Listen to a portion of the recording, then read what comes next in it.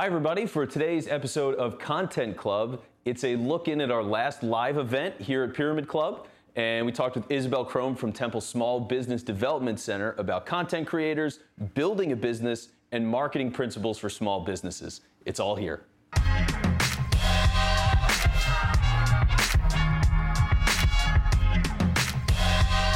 And thank you for coming out. I'm Vince Quinn, part of Content Club, and part of what we do here is we actually run a podcast program here at the club. We have a full studio. It's mostly this equipment that you see here. We made it portable for this kind of reason, but yeah, we build podcasts for people. We help people make clips for their social media channels, make it feel like you're doing a podcast, but it's nice and natural and smooth because you're talking to me instead of talking to your phone and things like that. So helping a lot of business owners, helping a lot of content creators. For me, I've got a radio background. I spent 10 years in radio. I said, I hate this business. I don't think it's going anywhere. Everybody's podcasting. I got to get out. And I did. And so that's why I'm here. And with that and running a studio and things, I've realized that as a business owner, I didn't know a damn thing. I jumped right into it and I couldn't help myself. I saw the opportunity. Taylor as well, who's my business partner. So we had a lot of things to learn about, just running a business. And it turns out that all this time, a very good friend of mine, Isabel Krome from the Temple Small Business Development Center, helps small businesses. So for Isabel, it just made so much sense to get her out here. We'll talk about a lot of things regarding, content creators getting into business and marketing and how to approach those kinds of things and kind of bringing it all together. So first off, Isabel, thank you for being here. Very glad to be here, Vince. Thanks for having me. Hi, everybody. Good morning. Yeah. Good morning. So, Isabel, right now, you're with Temple Small Business Development Center, but right. First of all, just tell us your background. Your background's awesome. Sure, okay. So I am kind of a classic jack of all trades, master of none, right? That's my thing. Raised by two small business owners in the family going back a few generations. So I kind of knew I was never going to have no perfectly normal 9 to 5. I think I started my first small business when I was in the 7th grade. Didn't really stop. So in college, I ran a tutoring company that paid, my beer money, my meal plan. And then I worked for a women's business center in Philly. For a number of years, I ran that women's business center and worked with small business owners from across the city, really loved that work, and found that what really fed me at that job was the one-on-one work with small business owners, helping people understand what the problems were that they were facing and helping people ask the right questions and find answers to them. And build good habits as a business owner, right? There's discipline to running a business, right? And managing your cash flow and all the things that you do every day. So I joined the Temple Small Business Development Center as a consultant in June of 2021. And this month will be 10 years working in Philly with small businesses. So really love this city. Not originally from Philly, but boo! No. But listen, where I'm from, there are no NFL teams, so I can legally adopt the Eagles as a fan. I checked it out; it's fair game. So yeah, love this city, love the work with small business owners, and my work at the SBDC focuses on kind of two big areas: helping pre-venture small businesses work on their business model, make feasibility plans, understand how they're going to be profitable, what they need to do to launch and operate, and then working with existing business owners who maybe have plateaued in their business success, are facing some challenges, and again need to figure out, okay, what's going on here that I could be doing differently? Are there untapped markets, revenue streams I haven't considered? Am I doing something wrong in my customer interactions? All that stuff. So that's where we can come in and again, ask the right questions. Yeah. So let me ask you a simple question, because as a content creator that then got involved with a studio directly that was already operating when I got in the door, I didn't know what the hell a business model really was. Sure. So just from the people who are more on that content side, just explain the very basics of a business model. All right, cool. So I want you to picture 3 interlocking gears, all related, right? 3 gears interacting. And those 3 gears are the engine of your business. So one is your customers, right? Anyone in your business who is paying you for your time, for your products, for your services, your customers, right? Obviously, they're part of your business. You don't have a business without customers, of course. We start there. Who are your customers? If you don't know, that, red flag, right? You can't reach them if you don't know them. related to your customers are the customer need, the thing that prompts your customers to spend money. Most of us don't wake up on a given day thinking, I'm going to spend some money today. Excellent, right? Maybe Black Friday we do, but most of us, most of the year, don't wake up thinking we want to spend money. So what is the need that your business is solving? The problem you're solving for your customer, the need that your business fills. These are the two interrelated gears. The third is your unique value proposition, what you do for your customers to meet that need. These three, the relationship between these three items is your business model. If your understanding of your customer changes, it affects the other two as well. If what you do changes, it affects who might be interested in what you do, right? So those three things are your business model. If you change your focus on your customers or you expand your focus into a new customer, how you meet that need may change, right? You need to understand what that new customer's problem is that you're solving and adapt your unique value proposition accordingly. Yeah, so that's a business model. And it's great that you say all this stuff because, like, as a content creator, I think what happens a lot of times is people, for example, they're on Instagram, they get this big following, and they're like, oh my God, suddenly I have 15,000 followers, but also I have no idea how to monetize this. And it's such a funny thing because it happens all the time. Yeah, you know? absolutely. And I think for a lot of people, it's that understanding of, like, who is my customer? I think so many people lack that. And I think, and like, part of this is just out of curiosity, right? Is like, for all the people, because you've been doing this now for 10 years. And as you've been doing this for 10 years, obviously content creation has blown up completely. And it's an entirely different world than it was 10 years ago. It is. So given that, I mean, first off, how many people go to you saying, I want to start a business or I have a business and I am a content creator? Do you see that? Yeah, that happens. Absolutely. I have a few clients. I have some podcast clients. I have filmmakers. I work with graphic designers, artists. So yeah, absolutely. Content creation is part of our work, and a lot of what we do with those clients is answering that question, right? How am I going to monetize this? Who is my customer? A lot of times there's a distinction between the audience and the customer, or the user and the customer, right? So understanding that distinction is super important because it changes, again, what you're providing to those different groups, right? So if you, for instance, have an audience, if you're monetizing through ads, right? You're getting paid from the companies that are advertising. The advertisers are your customer, functionally, right? Your audience is important. You can't be of interest to your advertiser without the audience, so your content has to reach that audience and be what that audience is looking for. But you can't alienate your advertisers.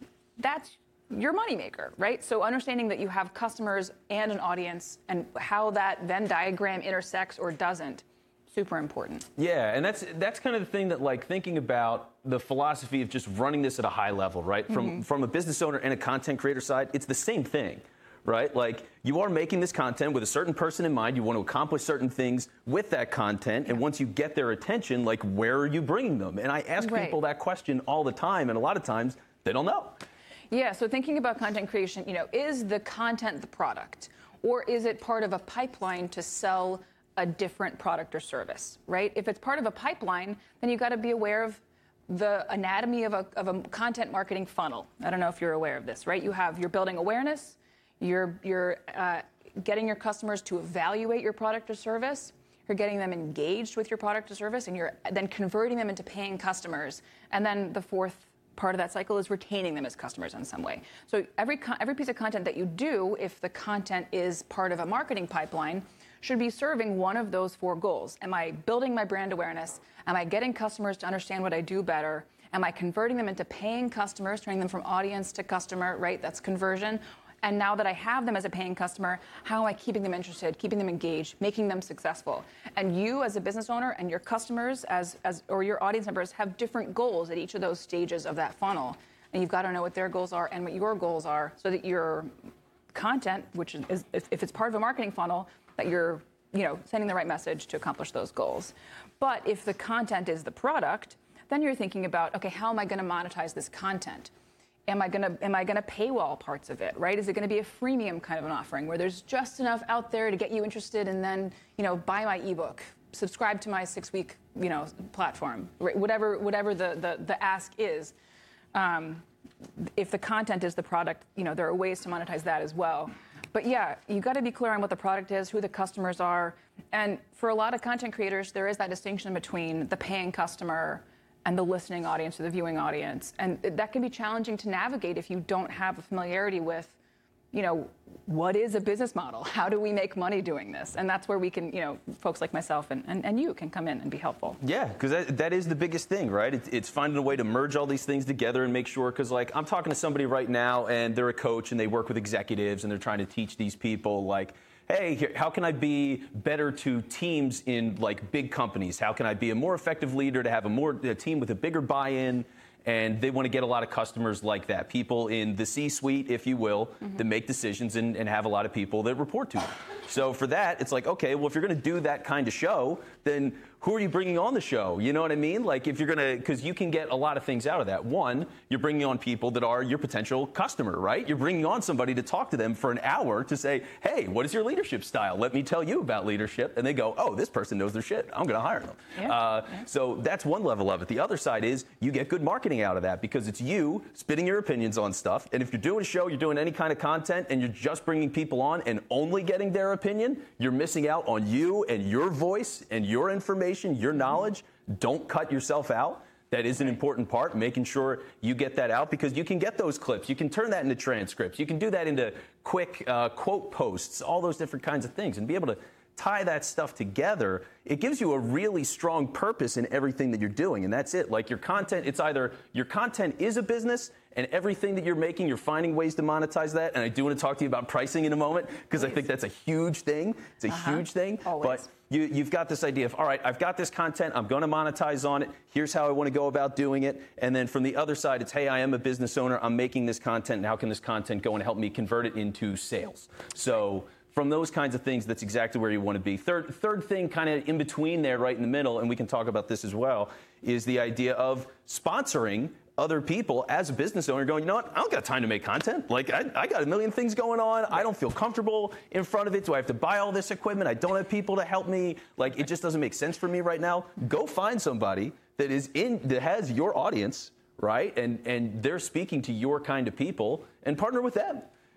Sponsor their brand, offer your product a special deal, promotional, whatever it might be. Do it with them. Allow those people and their audience to come to you, because think about it these days, right? A lot of people that are influencers, they're popular, and these are the people that you're dealing with as well, right? They're local. Right. They have a following. Right. So if you can go to somebody that says, hey, I've got even like, let's say 3,500 followers, right? You might hear that and go like, oh, well, I mean, what's Taylor Swift got? It's nothing. But like, that's 3,500 people that odds are local and do care about that person's thing, whether it's fashion, it's style, it's travel, it's food, and they're right here in the neighborhood. So to be able to partner with that person, there's value in that, right? Like they have an audience that you're looking for and you don't have the time to go and build yourself, but you have your account, and through that collaboration, you can get that audience and bring it over to you. They'll be familiar with you because you've built a long-running partnership with somebody who's saying your name over and over again. They're using your product and doing that in front of their audience. There's a lot of value there. And so that's why, first off, I want to, in terms of like pricing and partnerships and all these different things, we were talking a little bit before this started. And you mentioned something about, I think you said collaboration was the word, or what was the... Yeah, collaboration, partnerships. I have, with my work, and if any of you all go on to work with me as a consultant, you'll find this. I have a couple of soapboxes I try to not step on, but I do. I can't help it. Vince has been in the audience for a couple of those, unfortunately. I'm a lot of fun at parties. One of them is the importance of collaboration and partnerships, because it's, you can't do everything by yourself in a business, right? You just can't. It's not an effective use of your time or your money. If you have a product and you got to get it to a store, are you going to start a trucking business, or are you going to hire somebody who's a trucker, right? You're going to hire somebody. Partnerships are super important. And the ideal partner, the ideal collaborator for your business, when you're kind of thinking through who could I work with, it's somebody whose audience is the same or similar as yours, where there's audience crossover, but the way that you're serving that audience is different. So cross-pollinating your two audiences can be mutually beneficial. So content creation is full of this, right? You're partnering with somebody else, just like you're talking about. They have an audience that is interested in what you do. You have an audience that might be interested in what they do. Find ways to bring those audiences together. Ideally, there's somebody who's not doing the exact same thing as you do, or has a little bit of a different spin on it. But yeah, collaboration is super important, and it's one of the quickest ways to grow your business, to grow your following, is to find good partners and to be a good partner, right? Not to expect partnerships where it's all take and no give, right? What do you bring to that table as a partner? What do you have to offer? Is it your audience? Is it your expertise? Is it your time? What is it that you can bring to the table as a partner? And what are you asking for? Those scales have to balance. Yeah, right? and one of the other things that you mentioned when we talked about all that stuff was somebody has to make money in this exchange. At some point, it's like somebody needs to be making money at some point, right? And that's the whole point. And like for sometimes, like this happens a lot, especially in the content side. It probably happens a lot with a lot of startup businesses as well. But like finding that value in what you do, right? Like kind of going back to this pricing point of like, all right, I do this thing. In some cases, content creator, I make videos. I go to businesses. I review the business. I try the food. I might do whatever that is. There's value in that. Or from an actual business side, hey, I have a certain product, I have a certain service, and I do that for other businesses or individual people. And coming up with a price and a value and trusting yourself to do that. Because I think for a lot of people, especially the content side, like, I got into this and I was like, I'm doing all these podcasts for people, and I was just coming up with a number off the top of my head. And I was like, oh, you want to do a show? I don't know, $100. Like, it sounded good to me. I was new. I was like, yeah, give me $100. That sounds great. Let's do that. And then you get into it and you start paying bills and you're like, oh shit, we can't do that. That's not how this works. So trying to find the proper way to value things and not do everything for free, because I think that's a big balance that a lot of people have, is like, I want to do this stuff for free. I want to get my name out there. I want to build these relationships, but you also do need to run a business. So like trying to value your time and kind of evaluate your product and the value of the time that goes into the product.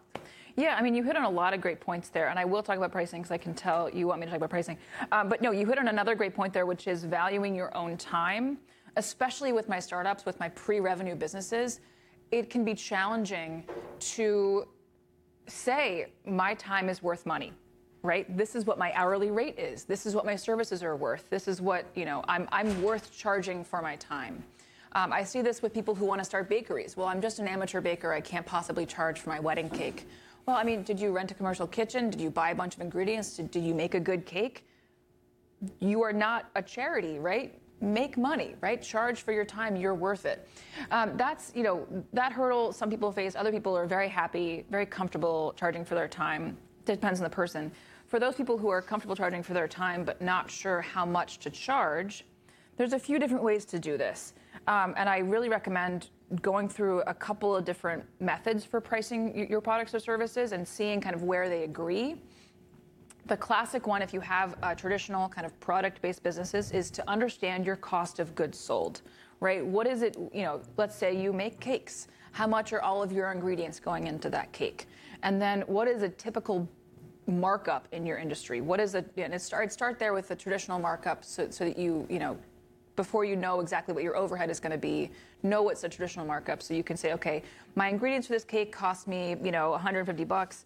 Then it's usual in a wedding industry for the markup on that to be, 100%, to be pretty high. So I'll mark it up by this percentage. That gets me to my final quoted price for my customer.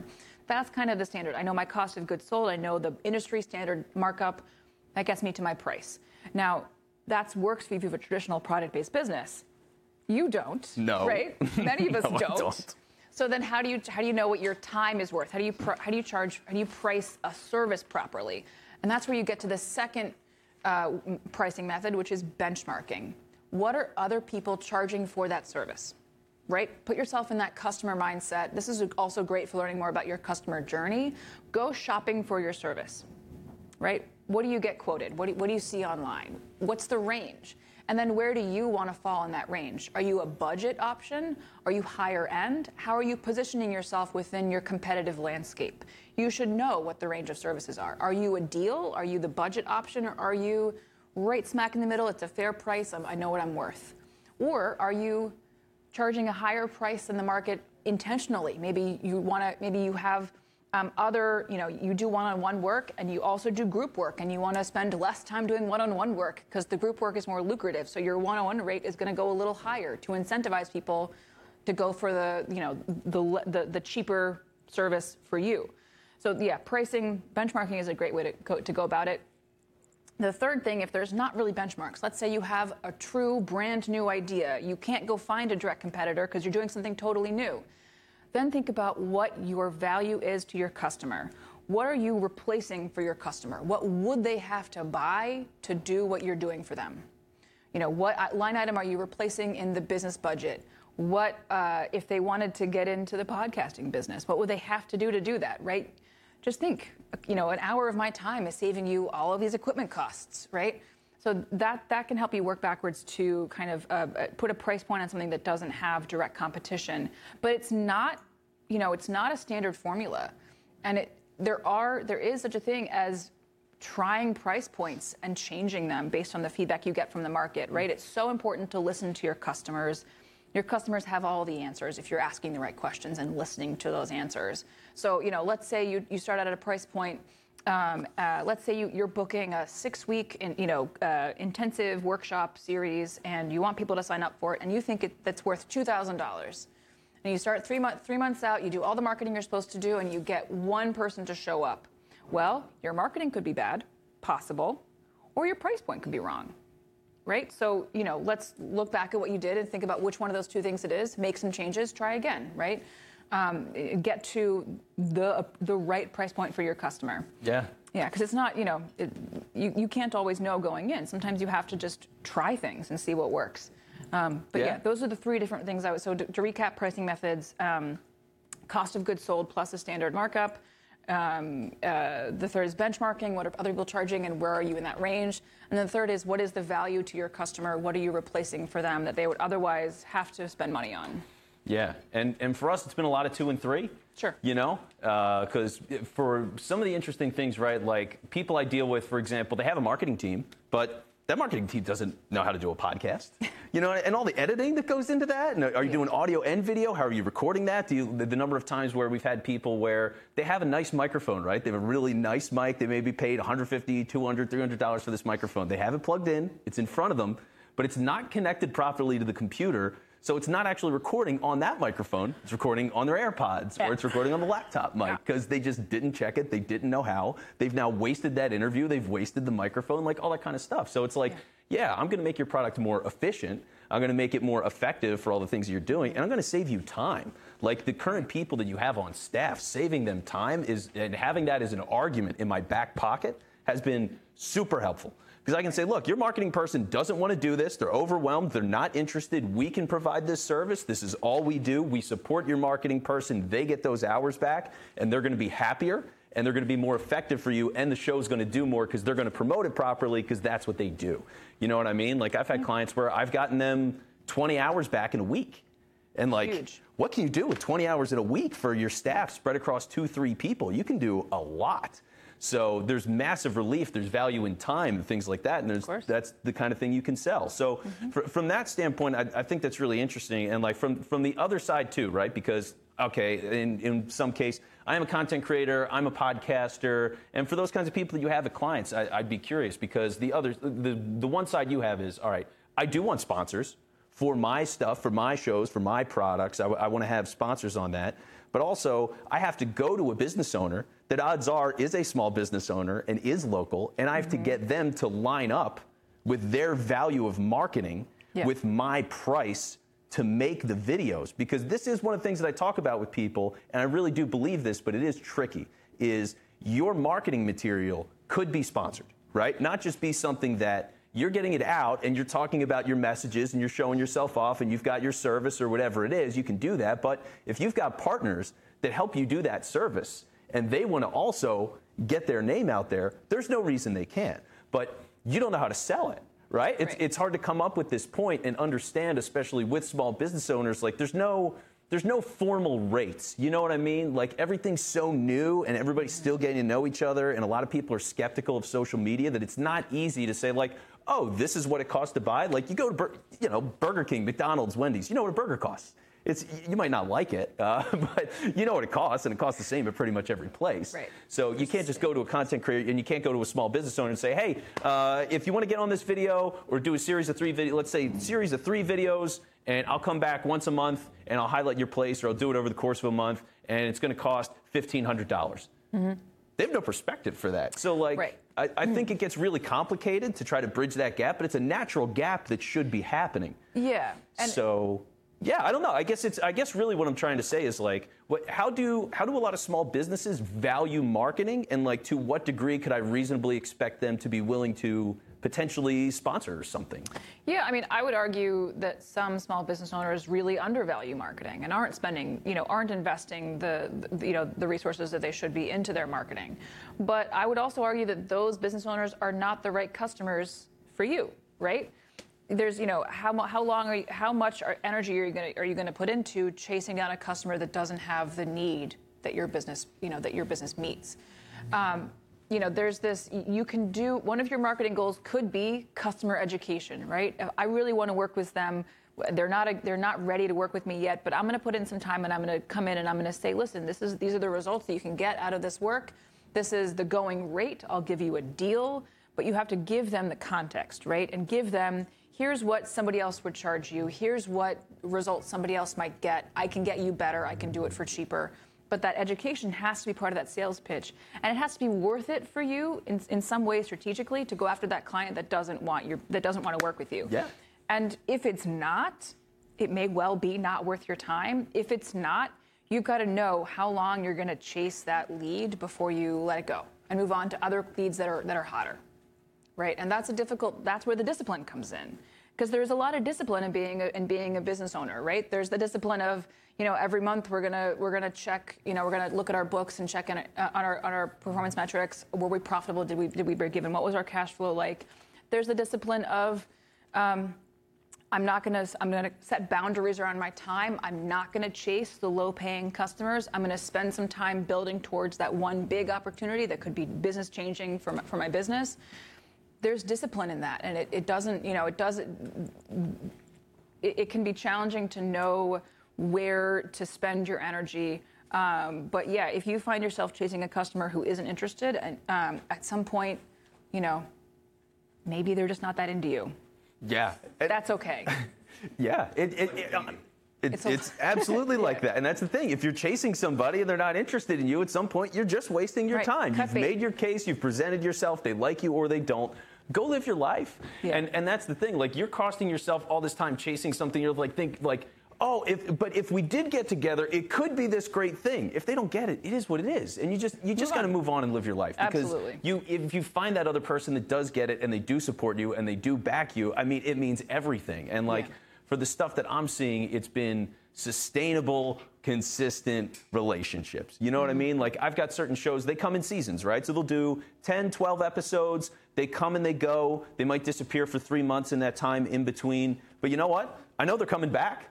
And I can expect them in 3 months because they do the show. I put that energy in. They see the results. And then they come to me. I mean, where else are you going to go? You know what I mean? So it's like, when you got that those are the people that get it. And sometimes I've got lower ticket customers and I've got higher ticket customers. It all depends on the kind of work that they need out of me and the team I need to do it and all that kind of stuff. But it's people that get it. And if they don't get it, it's not worth my time. Right. And this is the other hard lesson that many of us have to learn in business, which is, when is it time to fire a bad customer?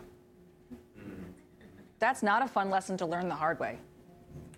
Ask me how I know. But no, how do you know? No, there comes a time when you realize that you're spending way too much of your time on the difficult client, on the one that always has asks outside of scope, that always has, the problems that you need to fix for them right away. You have to know, these are the signs of a bad client. How am I going to fire them? Joe down the street does great work. We love Joe. Go talk to Joe. I think he's a better fit for your needs. Right? Are you going to refer them elsewhere? Are you going to, wrap up this contract and not renew it? What is the end of that relationship going to look like in a way that you don't, blow up a bridge if you don't have to? But similar to, don't chase down a customer that doesn't want your business. Learn to get comfortable with firing clients who are wasting your time. It's not a fun lesson, but it's an important one. Yeah, and for us, we hit this one interesting point where we had this client, and it was a different kind of service. It was a slight different, because we're doing the podcasting stuff, and we're helping people with clips and that kind of thing. But then it got to a point where it was like, well, what if we went to somebody's place of business, and we were helping make social content, we were filming a bunch of stuff and scheduling it over the month, and it's a good idea. But to practically execute that all the time was different than what we did. And to be able to do that on a constant basis, plus they didn't get social media really, they just knew they needed it. And they were asking all these demands and they were getting frustrated because they didn't understand it. And it's all this work for a different offshoot of something that was like not out of our league, but it wasn't exactly our best quality. And we just got rid of it. We moved on because it didn't make sense for anybody. It wasn't helping us. It wasn't helping them ultimately because they weren't seizing on it. And we were just better off. So like we went our separate ways and it's a lot better. And now like as we're in this evaluation point, it is a lot of not just like, all right, who's the target person that could get our services? But how quickly can I identify the people that get it? Because once you get those, it's just an easier conversation. And when you're looking for that, like it's been funny because I'll know within like 3 minutes, I can tell if somebody actually understands what I do, the value of what I do, and if they're really interested. And if there's those people on the fence, sure. But I mean, if these people are just like, I don't know about this podcasting thing, then like, all right, well, tell me when you do. Right. You know, it's just, you got my card, call me back when you're ready. Yeah, absolutely. You can't go nuts. Yeah, and a lot of times the bad clients are the ones who come in early when we're not sure of our price point yet. Maybe we're undercharging for our time. This is what happened to me. I have a consulting practice in addition to working for the Small Business Development Center. One of my early consulting clients, I way undercharged them because, again, I wasn't confident in my value and the value of my time. And then once you charge somebody a rate, this is why you don't work for free. When you charge somebody a rate, they understand that to be your value, right? They are going to expect that rate in the future. So 3 years in, now I have clients who pay market value for my time. I've raised my rates over time. I've built a book of business that I feel proud of. And my most difficult clients are the ones who are paying me the least, right? Fire them. Find better clients. There's a lot of people out there. It's a big city. And it is such a weight off your back when you make that move. And it happens with the clients who pay us the least because they have a perception of our time as less valuable, right? So they think that we are not as worthy of their effort. They're going to come to us to fix their problems. They're going to make no effort to fix them on their own. That's the sign that, some signs of a bad client.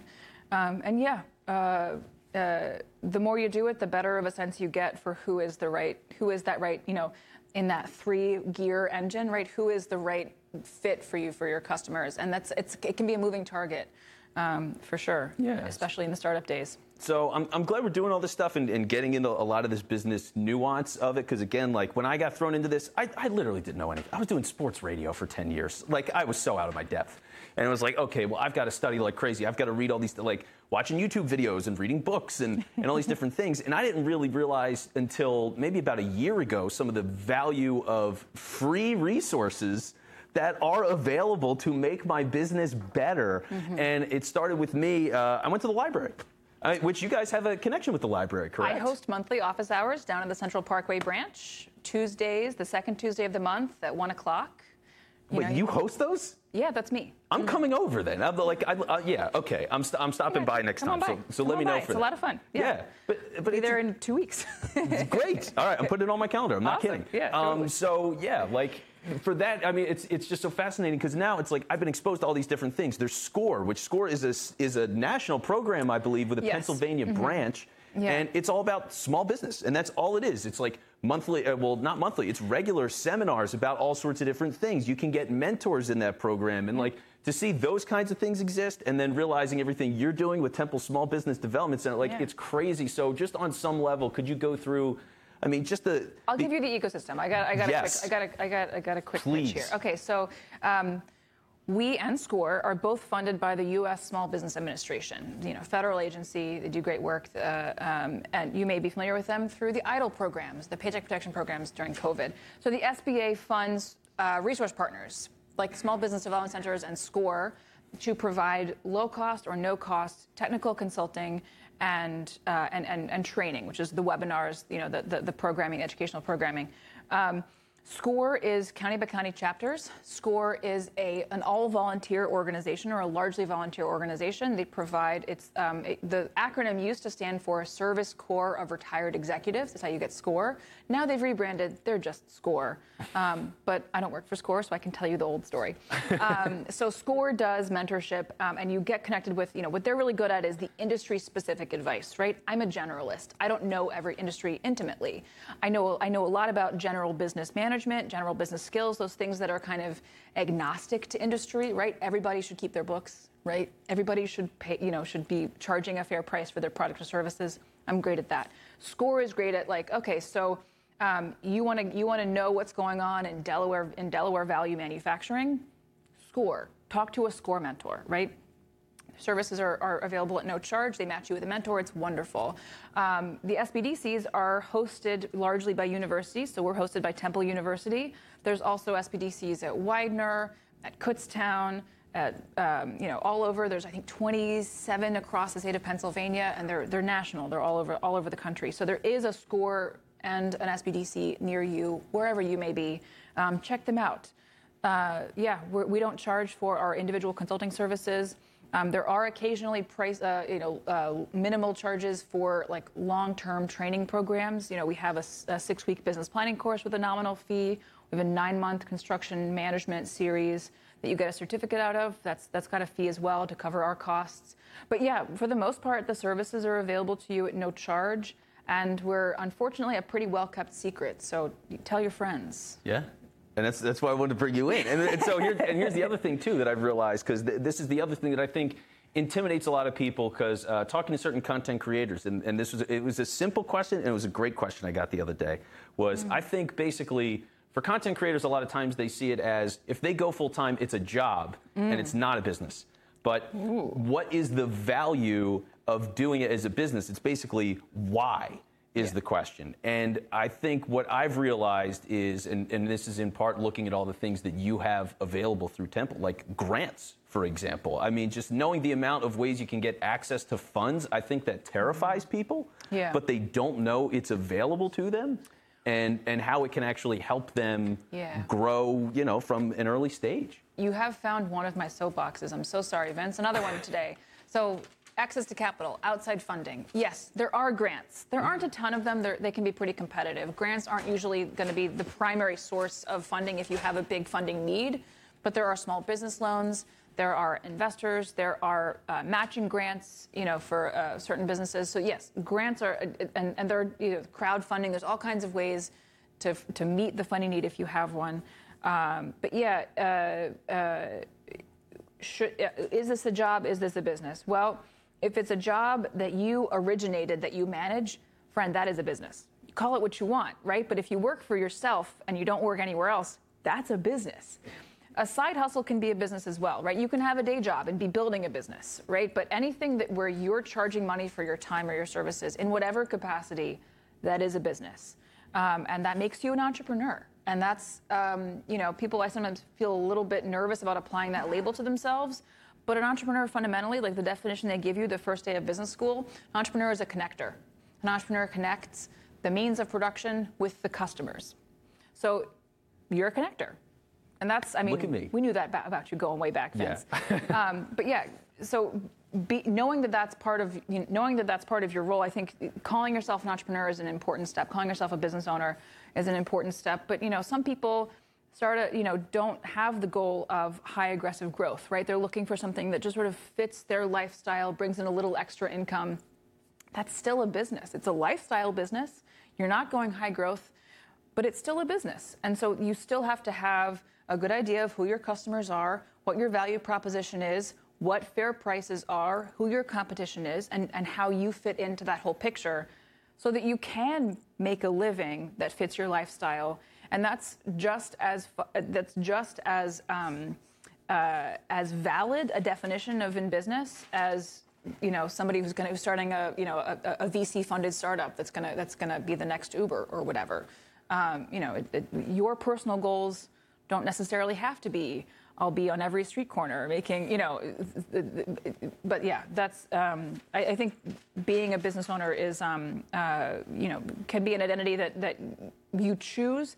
And that choice has, is an important one, when you get to that point in your content creation where I'm ready to take this more seriously. Yeah, because it just means a lot. Like for me, the amount of confidence that I've gotten day to day in terms of running everything, because I go, oh, okay, like I'm a podcast guy and I get to host and do goofy stuff and like it's fun, but I am a business owner, and I got to make sure the books are right, and I got to make sure that I'm hiring people in a certain way, and I trust those people, and we have a proper plan, and like we're on top of it, and we're constantly evaluating all the things that we're offering and the pricing and all those kinds of things. And the more work and time I've put into that, because I am reading the books and learning about resources and getting mentors and all that kind of stuff, it's gotten so much easier and so much better, and I can feel us moving a lot faster than we were even 6 months ago. Yeah. So it's just such a relief. It does so much good, and I'm glad we've been able to have this conversation. So I want to say thank you, Isabel, for coming out and being with us today.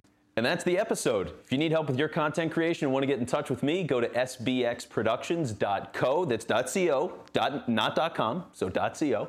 And if you want to join us for our next event, sign up for the newsletter. It's all the updates on everything we've got going on, all sorts of information and opinions about things in the content creation industry, business, if you will. And that's at phillycontentclub.com. See you in January.